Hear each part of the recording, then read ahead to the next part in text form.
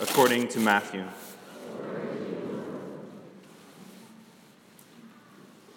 When Jesus was born in Bethlehem of Judea, in the days of King Herod, behold, Magi from the east arrived in Jerusalem, saying, "Where is the newborn King of the Jews?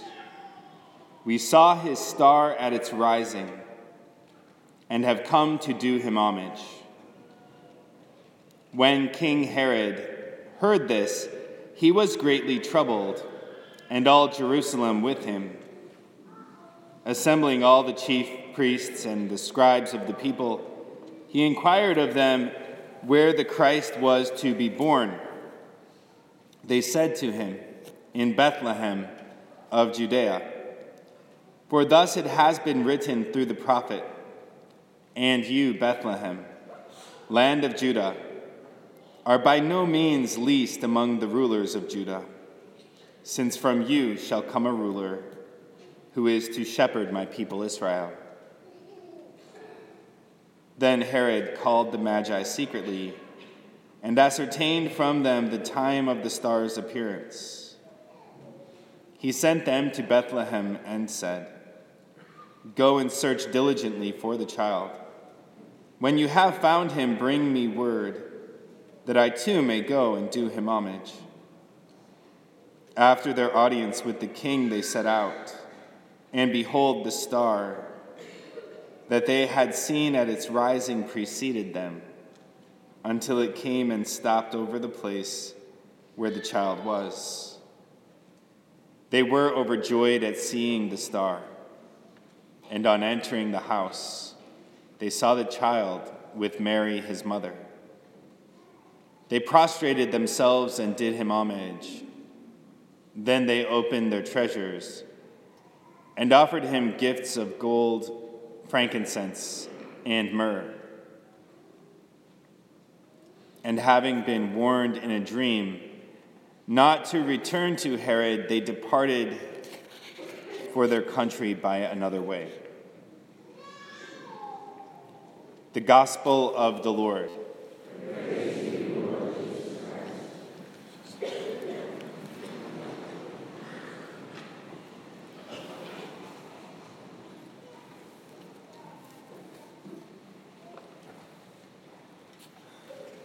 Brothers and sisters,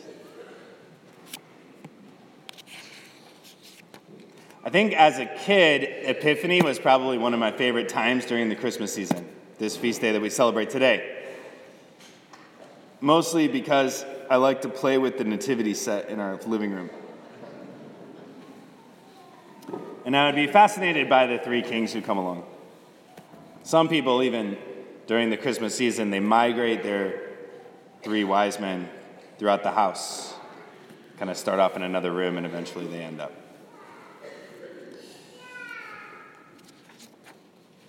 It's like a holy form of shelf, or elf on the shelf, I guess. But probably one that's more instructive for our faith. And so what we celebrate today is this manifestation of who Jesus is. Really, I mean, there's a reason that these three kings come from the east to pay homage to the Christ. And again, it calls to mind the importance of this dimension of wonder and awe. Being surprised by our Lord. Because when we think about the Holy Family and Mary had given birth to our Lord, and then these three men show up from very far away in order to pay homage, bringing gold and frankincense and myrrh, she had no idea that that was going to happen. Joseph had no idea that that was going to happen. Of all the things the angel Gabriel revealed to them, they had no idea. And what their response must have been as these men come to them. To be in awe of who this child would become.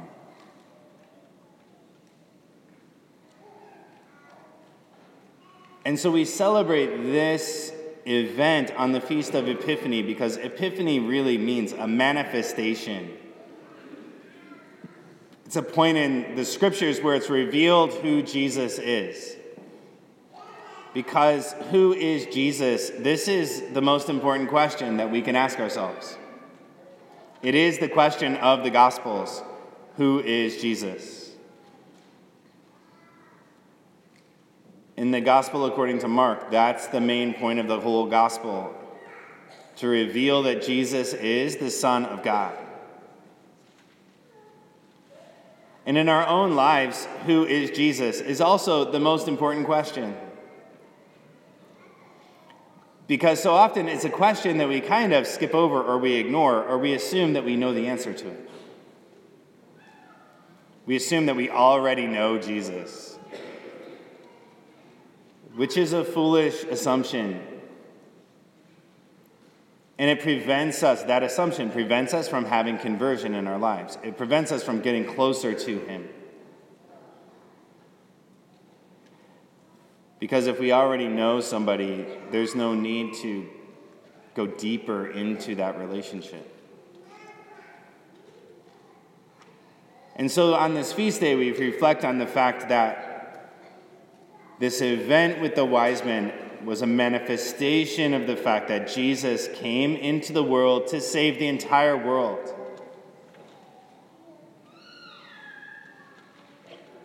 That he was going to be much more than the King of the Jews.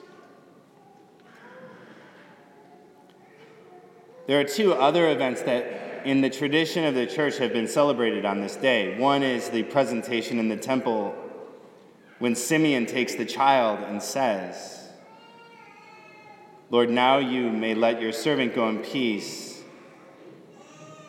Your work has been fulfilled. My eyes have seen the salvation which you have prepared for the light of every people.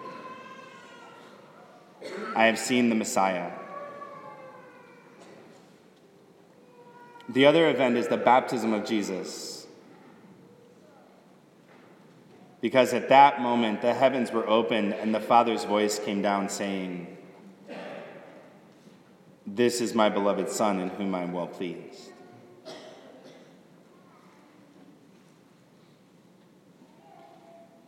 And so the way the scriptures reveal the answer to this question, who is Jesus? It's a gradual revelation that happens through the story.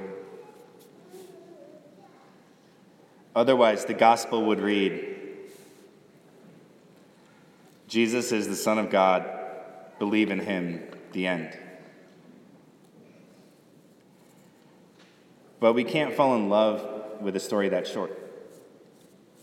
And our own story involves epiphanies. Our own answer to that question, who is Jesus, involves having these small epiphanies in our own life, of asking our Lord to show us who he is. To even pray that simple prayer to say, Jesus, will you show me who you are in a deeper and more personal and profound way? Jesus, will you show me where you've been in my life?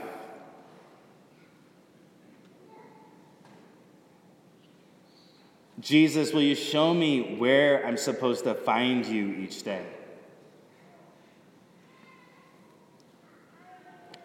Or Jesus, will you reveal yourself to me in a way that I can understand?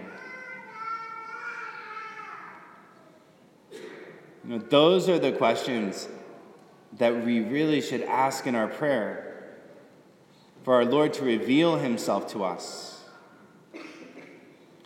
John Paul II used to say that the plan for the third millennium, the pastoral plan for the third millennium, is to contemplate the face of Jesus.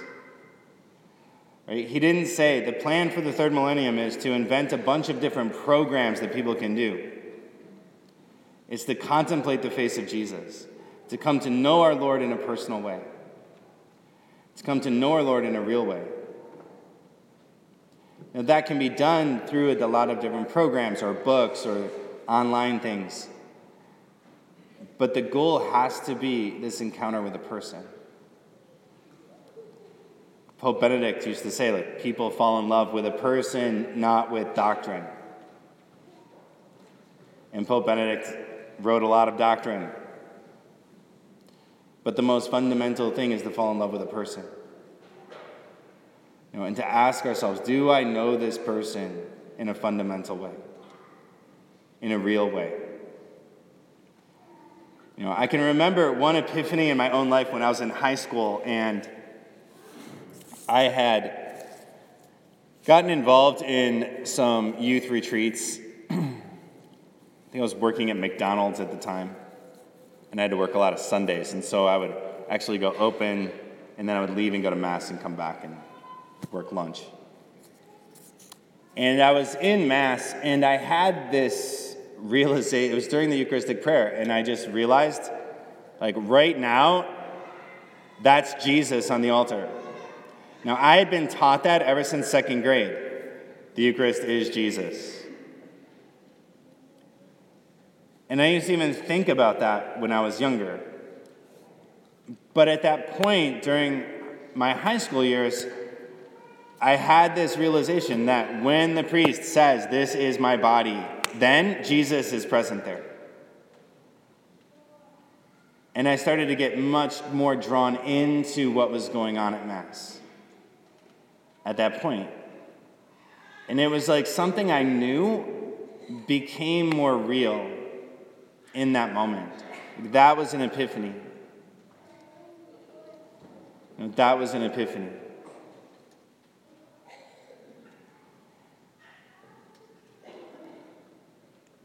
And then I even remember, like, when I was in the military, and those of you who have heard my vocation story know I felt like I was called to be a priest when I was very young, but the doors just never opened until I was 25. And I remember being in the Army and being very frustrated with God because I was doing one thing, but I felt like God wanted me to be doing something else, but he never opened the door to do the other thing, i.e. become a priest.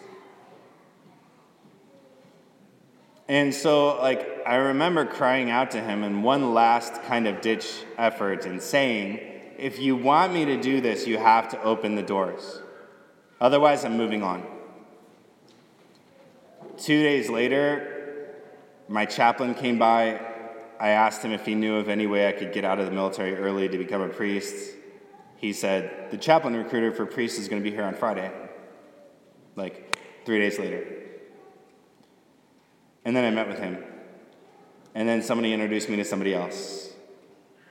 And then that person told me I should move to Lincoln, Nebraska.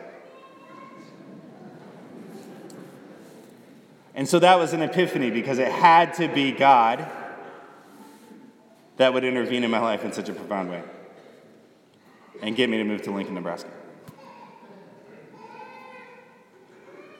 And I'm grateful every day that our Lord did that. Right? But that was a small epiphany. It was a way in which our Lord manifested, this is who I am. And I have not forgotten you. And I am walking with you. Jesus wants to reveal himself to you. He wants you to know him in that more profound way. He wants you to realize that you're receiving a person when you come and receive him in the Eucharist. He wants you to realize that a person is forgiving you unconditionally and loves you unconditionally when you come to confession. And so many times, it's part of our culture, and we forget to talk about this person. And it's a mistake that we make. So many people talk about their relationship with God, but they don't talk about Jesus. I've asked people, tell me your conversion story. They never say the name of Jesus during their conversion story. Well, God called me, I joined this Bible study, I started to learn more, I read the catechism, and then I had this conversion. But they never said the name of Jesus. Like, Jesus is the center of our faith. We believe that. Because the Eucharist is the center of our faith, but for some reason, sometimes we talk about the Eucharist more than we talk about Jesus. I know they're the same thing. But it makes it different when you say a person's name. It makes it more personal. It makes it more personal. When we talk about this person who died on the cross for us, it makes it more personal than, like, this is a sacrament that we receive and we know that it just conveys grace. And so consider that, how much do you say the name of Jesus? This is why evangelicals don't believe we're Christians sometimes. Because we don't have the name of Jesus in our vocabulary sometimes. Some of you who used to be evangelicals know this. But we do, we have our Lord in a way that's more profound than anybody else has it. But sometimes we need to have an epiphany in order to wake up and realize the role that this person plays in our lives, the role he plays in the church, the role he plays in the sacraments, how he wants to manifest himself to us in a way that we can understand, in a way that changes our hearts, in a way that sets our hearts on fire. And so today, let us pray that our Lord will, in fact, reveal himself to us in a new way. And that we will recognize those small epiphanies as they happen in our lives. That we will come to contemplate the face of Christ and reveal his face to the world around us.